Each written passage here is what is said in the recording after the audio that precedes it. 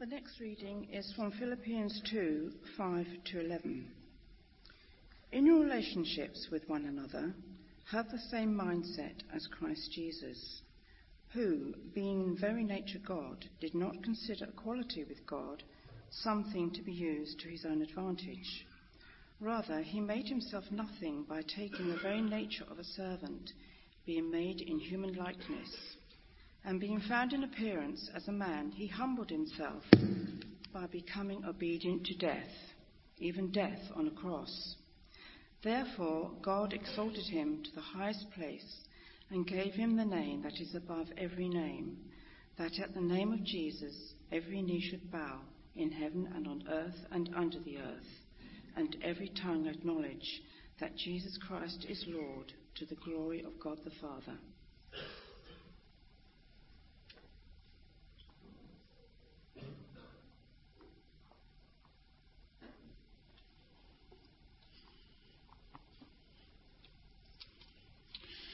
I do hope you're going to be doing some really good things. These are good things that will be happening this Christmas time, whether it's receiving that present that you've always wanted, or seeing all the family, or having wonderful food, or maybe your children in the nativity play, which you've just enjoyed this last week. Actually, it did remind me of there was a nativity play, and all was going well until the angel appeared and told the little girl who was playing Mary that she was going to have a baby. To which the little girl replied, "How can this be, since I am a Viking?"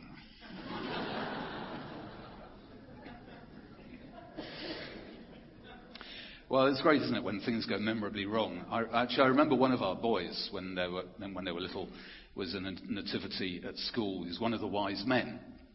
And on the way home, Anna, my wife, asked him in the car, "Can you remember what the wise men gave the baby Jesus?" To which he replied, "I don't know. We weren't allowed to open them." Well, this evening I want to look at things from a slightly different perspective, from Jesus' perspective. Because Christian people believe that Jesus was God.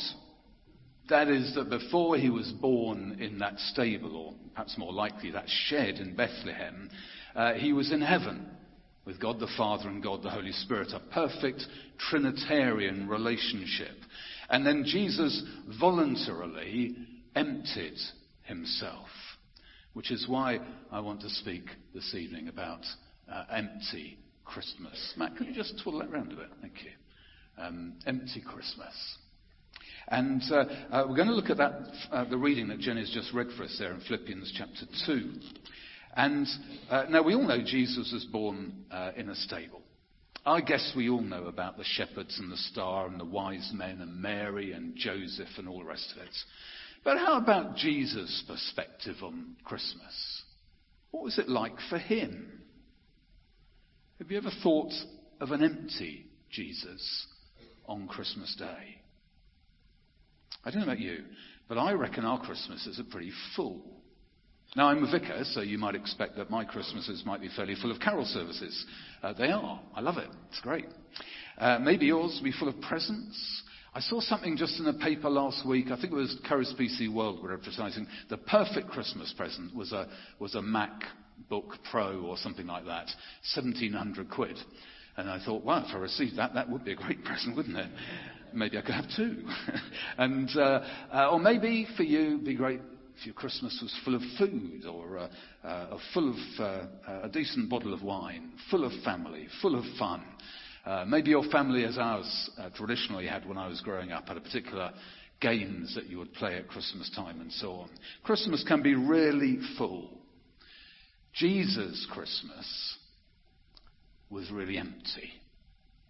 And so let's look at empty Jesus. Empty Jesus. I really can't. There we are. Empty Jesus. Now, we're going to look at verses 6 to 8 there, but look at verse 7 in particular of Philippians chapter 2. Rather, he made himself nothing by taking the very nature of a servant. When it says that he made himself nothing, it more literally is translated, he emptied himself. Not that he was emptied. No one kind of extracted the godliness or the infinity from Jesus, but he emptied himself. And we're thinking first here about his birth. So he emptied himself of his glory. He became vulnerable. He wasn't vulnerable before, but he became vulnerable. He became ordinary. He most certainly was not ordinary before, but he became ordinary. He became powerless. He wasn't powerless before, but he became powerless. He became ignorant. He wasn't ignorant before. He knew all things. C.S. Lewis has written this in order to try and help us to understand this. Lying at your feet is your dog. Now imagine for a moment that your dog and every dog is in deep distress. Some of us love dogs very much. If it would help all the dogs in the world to become like men, would you be willing to become a dog? Would you put down your human nature, leave your loved ones, your job, your hobbies, your art, your literature and music, and choose instead of the intimate communion with your beloved, the poor substitute of looking into the beloved's face and wagging your tail, unable to smile or speak? Christ, by becoming man, limited the thing which to him was the most precious thing in the world, his unhampered, unhindered communion with the Father. History is littered with examples of men who would become gods, but only one example of God becoming a man. Now, we know about Jesus, God becoming a human. That is a Christian claim, but not the human you would expect. You would expect, wouldn't you, if God were becoming a human being, he'd be coming in power and he'd have a great position and an enormous privilege. Instead, for Jesus, his parents were teenagers. And if you did the adding up, then it was clearly conceived before they were married. And he was born in probably a shed of some sort. And he soon became a homeless refugee. And the poet Steve Turner has put it like this. It was like your landlord becoming your lodger. Like your managing director up before you for an interview. Like Beethoven queuing up for a ticket to his own concert. Like a headmaster getting the cane. Like a good architect living in a slum built by a rival. Like Picasso painting by numbers. God lived among us. In his birth, at Christmas, Jesus is God coming down from heaven to be one of us. Jesus laying aside his glory, laying aside almost all of his power, accepting hardship and isolation and ill treatment and malice and misunderstanding. He came down a very long way down. And he came and he lived with the poor and the powerless, those without beauty or position, those who were nothings in the view of most people. And Christians have always thought that as Jesus lived, so should we. It says at the beginning of that reading, in your relationships with one another, have the same mindset as Christ Jesus. He was getting his hands dirty with the poor, the homeless, the despised, the rejected. That's why, for instance, as a church here, we're joining quite a number of other churches across the city in helping 15 homeless guests every Thursday night. It will be for us in the first part of the new year. Dinner, bed and breakfast. We want to help. We want to be involved. Jesus had an empty Christmas. He emptied himself. And we all want to be with and help those who are empty this Christmas time. But you know, this movement down, this emptying at Christmas time, didn't just stop there at his birth. In fact, it intensified hugely through his life. It got worse, much worse. So we can see here also his death. Jesus grew up, most likely worked with his dad in his carpenter's shop. He became an itinerant preacher, and then around about 33, the Jews rebelled against his teaching, and the Jewish leaders managed to get the occupying Romans to agree to crucify him. They tortured him to death. And being found in appearance as a man, he humbled himself by becoming obedient to death. And you can almost feel the shudder here as the Apostle Paul writes, even death on a cross. It was Christmas Eve, and a 35-year-old guy called Gavin had been up for hours with a newborn baby, and now he was in the checkout queue at Sainsbury's. It had taken him 20 minutes to find somewhere to park in the car park, and his usual 30-minute speed shop had become over an hour because of the crowds. And now he counted 13 people in front of him in the queue for the checkout. And he just muttered to himself, they should kill the guy who thought of Christmas. And there was a little old lady in front of him. And she turned round and she smiled. And she said gently, they did. They hung him on a cross. Empty Christmas. Well, an empty Christmas is one thing. But the empty abandonment on a cross takes it to the basement. It takes it to the sewer.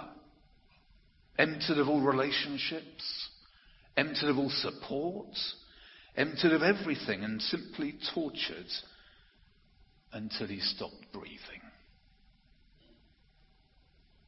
But far worse than that, was actually the spiritual horror of enduring as the Son of God the wrath of your heavenly Father poured out on you in the place of mankind for their rebellion against God. That is the epitome of self-emptying. That is the basement. That is the sewer. That is the deepest cave. That is as low as you can get. That is the pit. And he did it, Christians believe, for you and for me. Christmas is just the start of the story. It's just the start of the self-emptying. The cross of Christ was its depths. Thankfully, that's not the end of the story. And we read here, going on, about the exalted Jesus. The exalted Jesus. Look in verse 9 there. Therefore, because of what Jesus voluntarily gave, God exalted him to the highest place and gave him the name that is above every name. That at the name of Jesus, every knee should bow. In heaven and on earth and under the earth, and every tongue acknowledge that Jesus Christ is Lord, to the glory of God the Father. That is Jesus emptying himself, and that is now Jesus as he is right now. No longer the helpless baby, no longer the homeless refugee, no longer learning the carpenter's trade with his dad, no longer gasping those final breaths of agony on a cross. It's because of all that he was then raised from the dead, and he's now in heaven, and he reigns over the universe, and one day he will return. That's what that says. And that means that one day you will bow down before him. One day everyone will bow down before him. One day you will acknowledge that Jesus is Lord, Master. One day everyone will acknowledge that Jesus is Lord, Master. And in the end, that's what Christmas is all about. Jesus emptying himself, being born to Mary and to Joseph in that shed. And then the emptying continued and ended at a cross. As Jesus self-sacrificed himself to death for us. And therefore now in heaven, he reigns over the world, and one day he will return as Lord of all. Jesus had a very empty Christmas, that we might all have a very full Christmas and a very full life. Would you like to find out more about that? Well, there are a number of booklets around just by the doors called Christmas Playlist. If you'd like to find out more about Christmas, do take one of these. Just pick it up and pop it in your pocket, but with the aim of reading it and to find out more.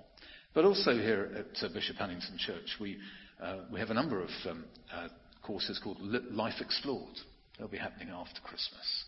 And if you'd like to sign up, just so we can send you some more information, be in touch with you in the next couple of days. And there are sign-up sheets by both the doors.